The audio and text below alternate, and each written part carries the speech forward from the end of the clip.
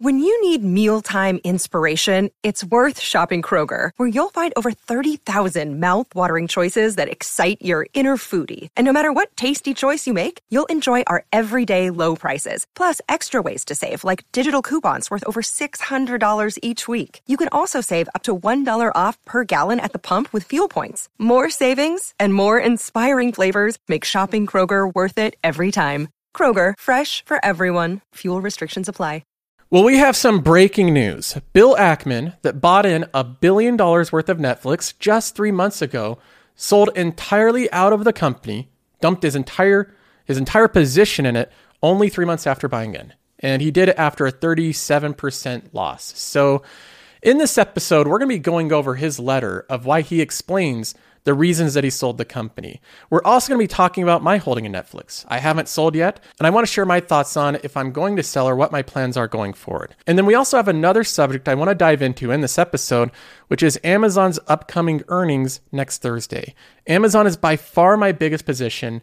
We have their earnings just 1 week away, and I have some thoughts on what to expect for their upcoming earnings. So we have a lot to get into. Let's go ahead and jump right in. All right, so first of all, let's go ahead and look at the letter here. Dear Pershing Square investors, today we sold our investment in Netflix. So they sold the entire thing, which we purchased earlier this year. The loss on our investment reduced Pershing Square Fund's year-to-date returns by 4 percentage points. So he had roughly the same position size I did. I lost maybe 4.5 percentage points based on just that one day, the 36% down move. He says, reflecting this loss as of today's close, Pershing Square funds are down approximately 2% year to date. So people that are kind of dunking on Bill Ackman, like he's a bad investor because he bought it and then sold it quickly, realize that he's down 2% year to date. So take a look at your portfolio year to date, see how you're doing, and see if it's better than 2%. Anyways, he goes on and says, while we have high regard for Netflix's management and the remarkable company they have built, in light of the enormous operating leverage inherent in the company's business model, changes in the company's future subscriber growth can have an outsized impact on our estimate of its intrinsic value. In our original analysis, we viewed this operating leverage favorably due to our long-term growth expectations for the company. Yesterday, in response to continued disappointing customer subscriber growth, Netflix announced that it would modify its subscription-only model to be more aggressive in going after non-paying customers and to incorporate advertising, an approach the management's estimates would take 1 to 2 years to implement. While we believe these business model changes are sensible, it is extremely difficult to predict their impact on the company's long-term subscriber growth, future revenues, operating margins, and capital intensity. Now, he goes on saying his requirements for any investment. We require a high degree of predictability in the businesses in which we invest due to the highly concentrated nature of our portfolio. While Netflix's business is fundamentally simple to understand, in light of recent events, we have lost confidence in our ability to predict the company's future prospects with a sufficient degree of certainty. Based on management's track record, we would not be surprised to see Netflix continue to be a highly successful company and an excellent investment from its current market value. That said, we believe the dispersion of outcomes has widened to a sufficiently large extent that it is challenging for the company to meet the requirements for a core holding. One of our learnings from the past mistakes is to act promptly when we discover new information about an investment that is inconsistent with our original thesis. This is why we did so here.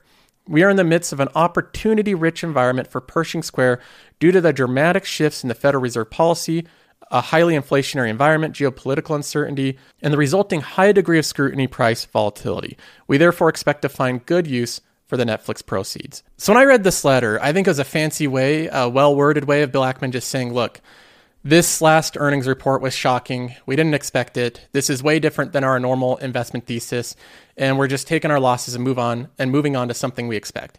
That's basically what I see him saying. We just did not expect this outcome. So I don't blame Bill Ackman for selling.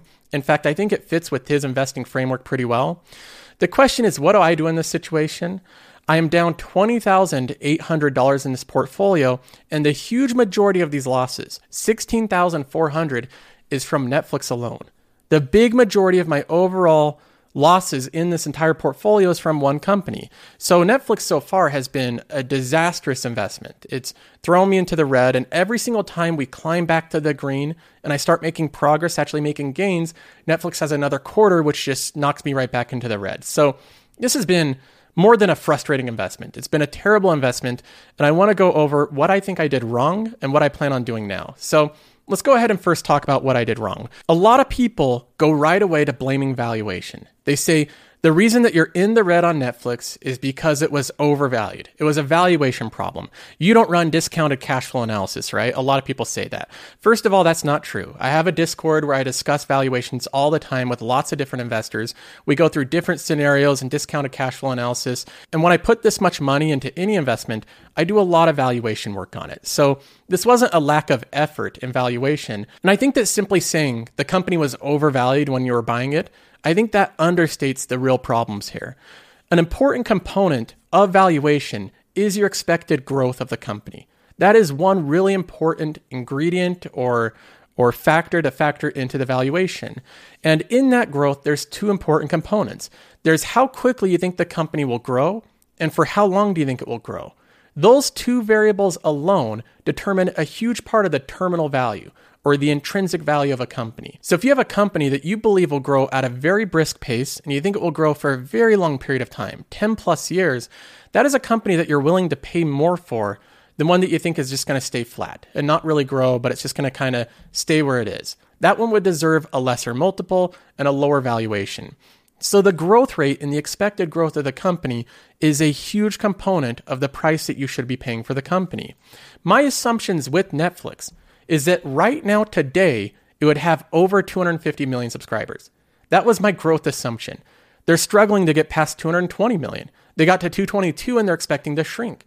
So it's kind of part of my valuation. The growth assessment is part of my valuation. But more specifically, the big thing that I got wrong with my analysis on Netflix is the expected growth rate of the company. They're running into resistance with their growth rate far quicker than I expected. I expected at a minimum that they would be able to get to 350 million subscribers before seeing a lot of resistance in their growth. And here we are at 220 million, and they're seeing a lot of resistance. So again, you can say this was a valuation problem. While that's technically true, within the scope of valuation is the growth assumptions. And that's specifically the part that I got wrong. If Netflix continued to grow according to my valuation and analysis, what I thought it would continue to grow at, then I'd be still fine paying the price I originally paid. If they grew to 250 million subscribers and they're adding more subscribers every single quarter, I don't think we'd be seeing the massive sell-offs that we're seeing. I think the price I paid for it would have been completely fine. So of course, where Netflix has run into trouble is their growth has completely stopped. It's came to a grinding halt, and now it's a question of whether or not they can continue to grow at all. That's the question investors face. So that requires a completely different valuation, and I think the multiple contraction associated with that, the re-rating of the company, makes sense. I think it's deserved. I got the analysis wrong. I thought the company would grow with ease. It's not growing with ease. It's running into a lot of trouble, so it deserves to be re-rated at a lower valuation. So the question for me is, what do I do at this point? Do I do what Bill Ackman did and just dump the holding and move on, or do I hang on to it? And by the way, before you leave your comment of, this is why you don't follow Bill Ackman into a holding, I did not follow Bill Ackman into buying Netflix. I've held this company long before he was ever involved in it. So before you leave that comment, I didn't buy the company because Bill Ackman bought it. Now, the question remains, what do I do with my remainder of Netflix? I currently have $11,200 of value, and I haven't sold a single share. I've not sold out any part of this company. I've decided that I'm going to hang on to it. I just want to see a full year's performance, and if this is a consistent trend of declining subscribers for the foreseeable future, or if they can reverse this and start to gain subscribers towards the end of the year, which is usually their best months. Because right now, Netflix has traded down so much, another 36% in one day, and then another 3%, that there is a ton of pessimism built into this stock. It's been completely re-rated. It's down to a 24 PE ratio. So all the growth investors have dumped out of the stock. They've moved on. And now it's being priced with much lower expectations. The expectations are very low for Netflix as of right now. So I could continue to lose money with Netflix. They could continue to disappoint even below the current low expectations. But I think the expectations are very low. I think pessimism is very high. people are becoming very bearish on streaming and Netflix in general.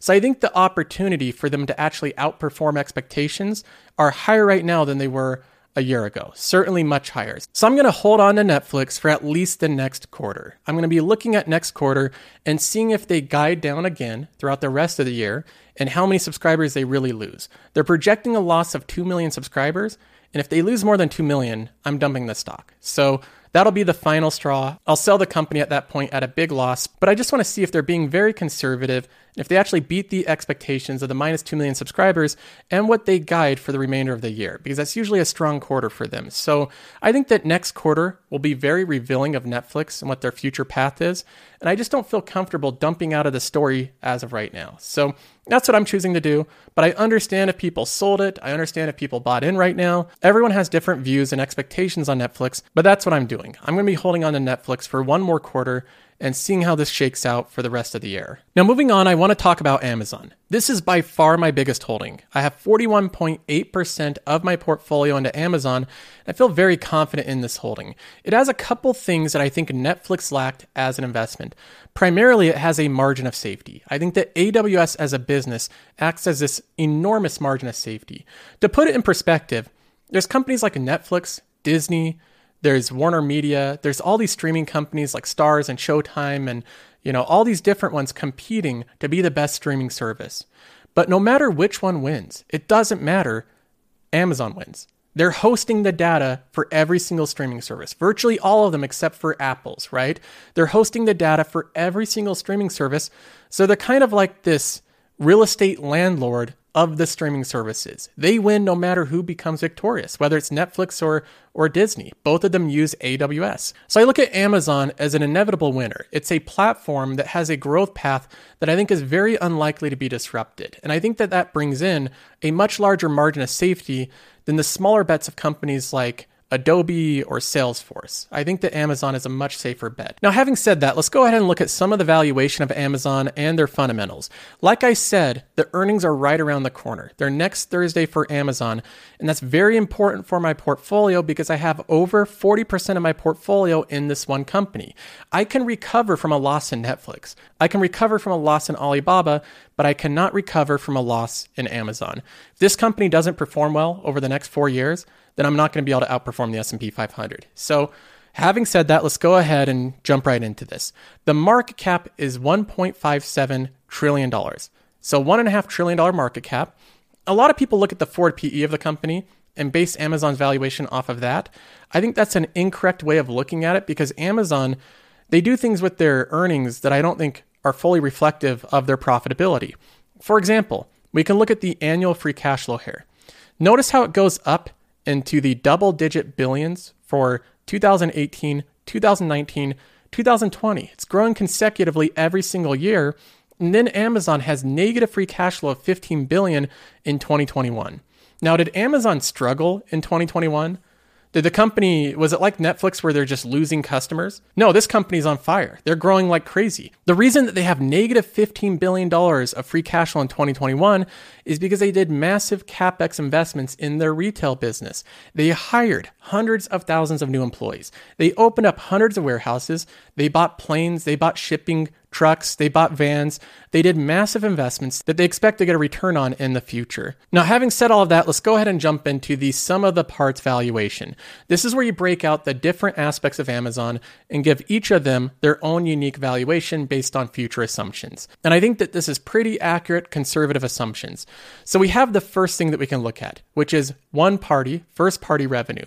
This is the stuff that Amazon sells themselves on their website, not third party sellers. So when Amazon sells their own items on their websites, in many cases, it's stuff that other people don't want to sell. Amazon doesn't really want to compete with all their sellers. They'd rather fill in the gaps and make the shopping experience more complete. They want you to have a wide selection of stuff. So they look for the stuff that doesn't have great margins, and that's what they try to sell. So their first-party revenues is a lot like Walmart. It's just not high margin. It's very low margin revenue. And because of that, we're going to only give this a 1x price to sales. So just a 1 price to sales, this part of the company will be valued at 1 year's worth of sales. They're expected to do in 2023, $336 billion in first party sales. It's a lot of sales, but this is Amazon we're talking about. And if we give that a 1x on the price to sales, that's $336 billion market cap. So right there, we have $300 billion of market cap for Amazon. Now, the third-party sales, which is hundreds of thousands of small businesses selling on Amazon's marketplace, this has a much higher margin because Amazon basically just fulfills the product and they don't count the entire thing as revenue. They only count the part that they make money on, their fees as revenue of the sales. So this is understating how much they actually sell in third-party sales. If you looked at the total revenue of third-party sales, it would be multiples bigger than this. But since Amazon only counts their fees as revenue, it's $159 billion. And because this has 3 times the margin of first-party sales, we're going to give it a 3 times price to sales. That brings the valuation to $477 billion in the market cap. Now, moving on, we have the retail subscription revenue. This is very high margin revenue, and it's very consistent, sticky revenue. Amazon has one of the lowest churn rates in the industry, right there with Costco. And because this is high margin revenue, we give it a higher valuation, a 4 times price to sales, which again, I think is pretty reasonable. Now, they're expected to have $52 billion of subscription revenue in 2023, which means that this aspect of the business would be worth $208 billion. Based on these assumptions, that's what it's worth. Now, moving on, we have the AWS portion of Amazon. AWS is by far the most important, most profitable, biggest growth path, least disruptible, biggest moat part of Amazon. It is the key part of this business. And I think that in 5 to 10 years, that will become increasingly clear that when you're investing in Amazon, you're investing in this powerhouse of a business called AWS with their little side thing that they do in retail and their logistics business and their subscriptions. Those are all little side things around the central business, which is AWS. And I think that this business in and of itself is on par with the likes of Microsoft. So I hold AWS in incredibly high regard, and I think that this will continue to be a big profit center for Amazon. Now, AWS right now does $70 billion in revenue. That's their run rate. And they're expected in 2023 to do $111 billion, which I think is a very conservative assumption based on their growth rate. The multiple that we're giving it is a conservative 10 price to sales. A 10 price to sales is a lower multiple than Microsoft, which currently has an 11 or 12, and Microsoft is growing around half the speed of AWS. So this is a very conservative multiple for this company. There's arguments out there that you could give AWS a 15 or 20 price to sales, but we're being conservative, giving it a 10 price to sales. That puts the enterprise value of just AWS at $1,100 billion. 1.15. So just this portion of Amazon in and of itself, I think is worth over $1 trillion. I think it's worth the majority of Amazon.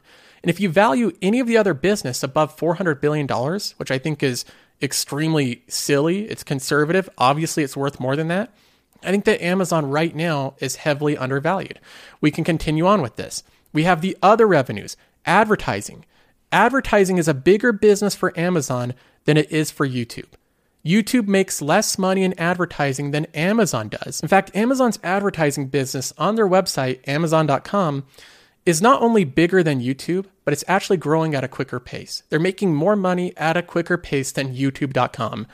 We have expectations in 2023 that the advertising portion of Amazon will have $59 billion in revenue. And this is an extremely high margin business. This is one of the most high margin parts of Amazon. If we attach a 5 price to sales on that, which I think is conservative, that is a $299 billion market cap. So when we break down all the parts of Amazon and give them all different conservative valuations, the company should be worth $2.4 trillion in 2023, which currently is a 44% upside. That would mean the price target as of right now, pre-split, would be 4,850. So the reason that I have Amazon is such a big conviction, such a big bet in my portfolio, the reason that I have 42% of my portfolio allocated to it is not because I like the logo or I like the website or, Jeff Bezos isn't my hero. That's not the reason that I'm buying this stock. The reason that I'm buying it is because of the valuation. I think this company is heavily undervalued based on a breakdown of the parts of the company and their future growth expectations. I think that investors are heavily underestimating Amazon. So with Amazon, I not only have very high expectations, but I also feel like I have a decent margin of safety. I don't think I'm going to lose any type of money on Amazon like I have with Netflix. I think that it has a much better margin of safety. And one last thing that I'll mention on Amazon. This company is constantly still innovating. They're still creating new stuff all the time. Amazon unveils Buy with Prime, expanding Prime shopping benefits beyond Amazon.com. So now third-party websites can have a buy with Prime button where you pay with Prime and all the fulfillment and all the customer service, even though you're on a third-party website, is still fulfilled through Amazon. Just this news alone took Shopify down 9% today. The fact that Amazon is now going outside of the bounds of Amazon.com.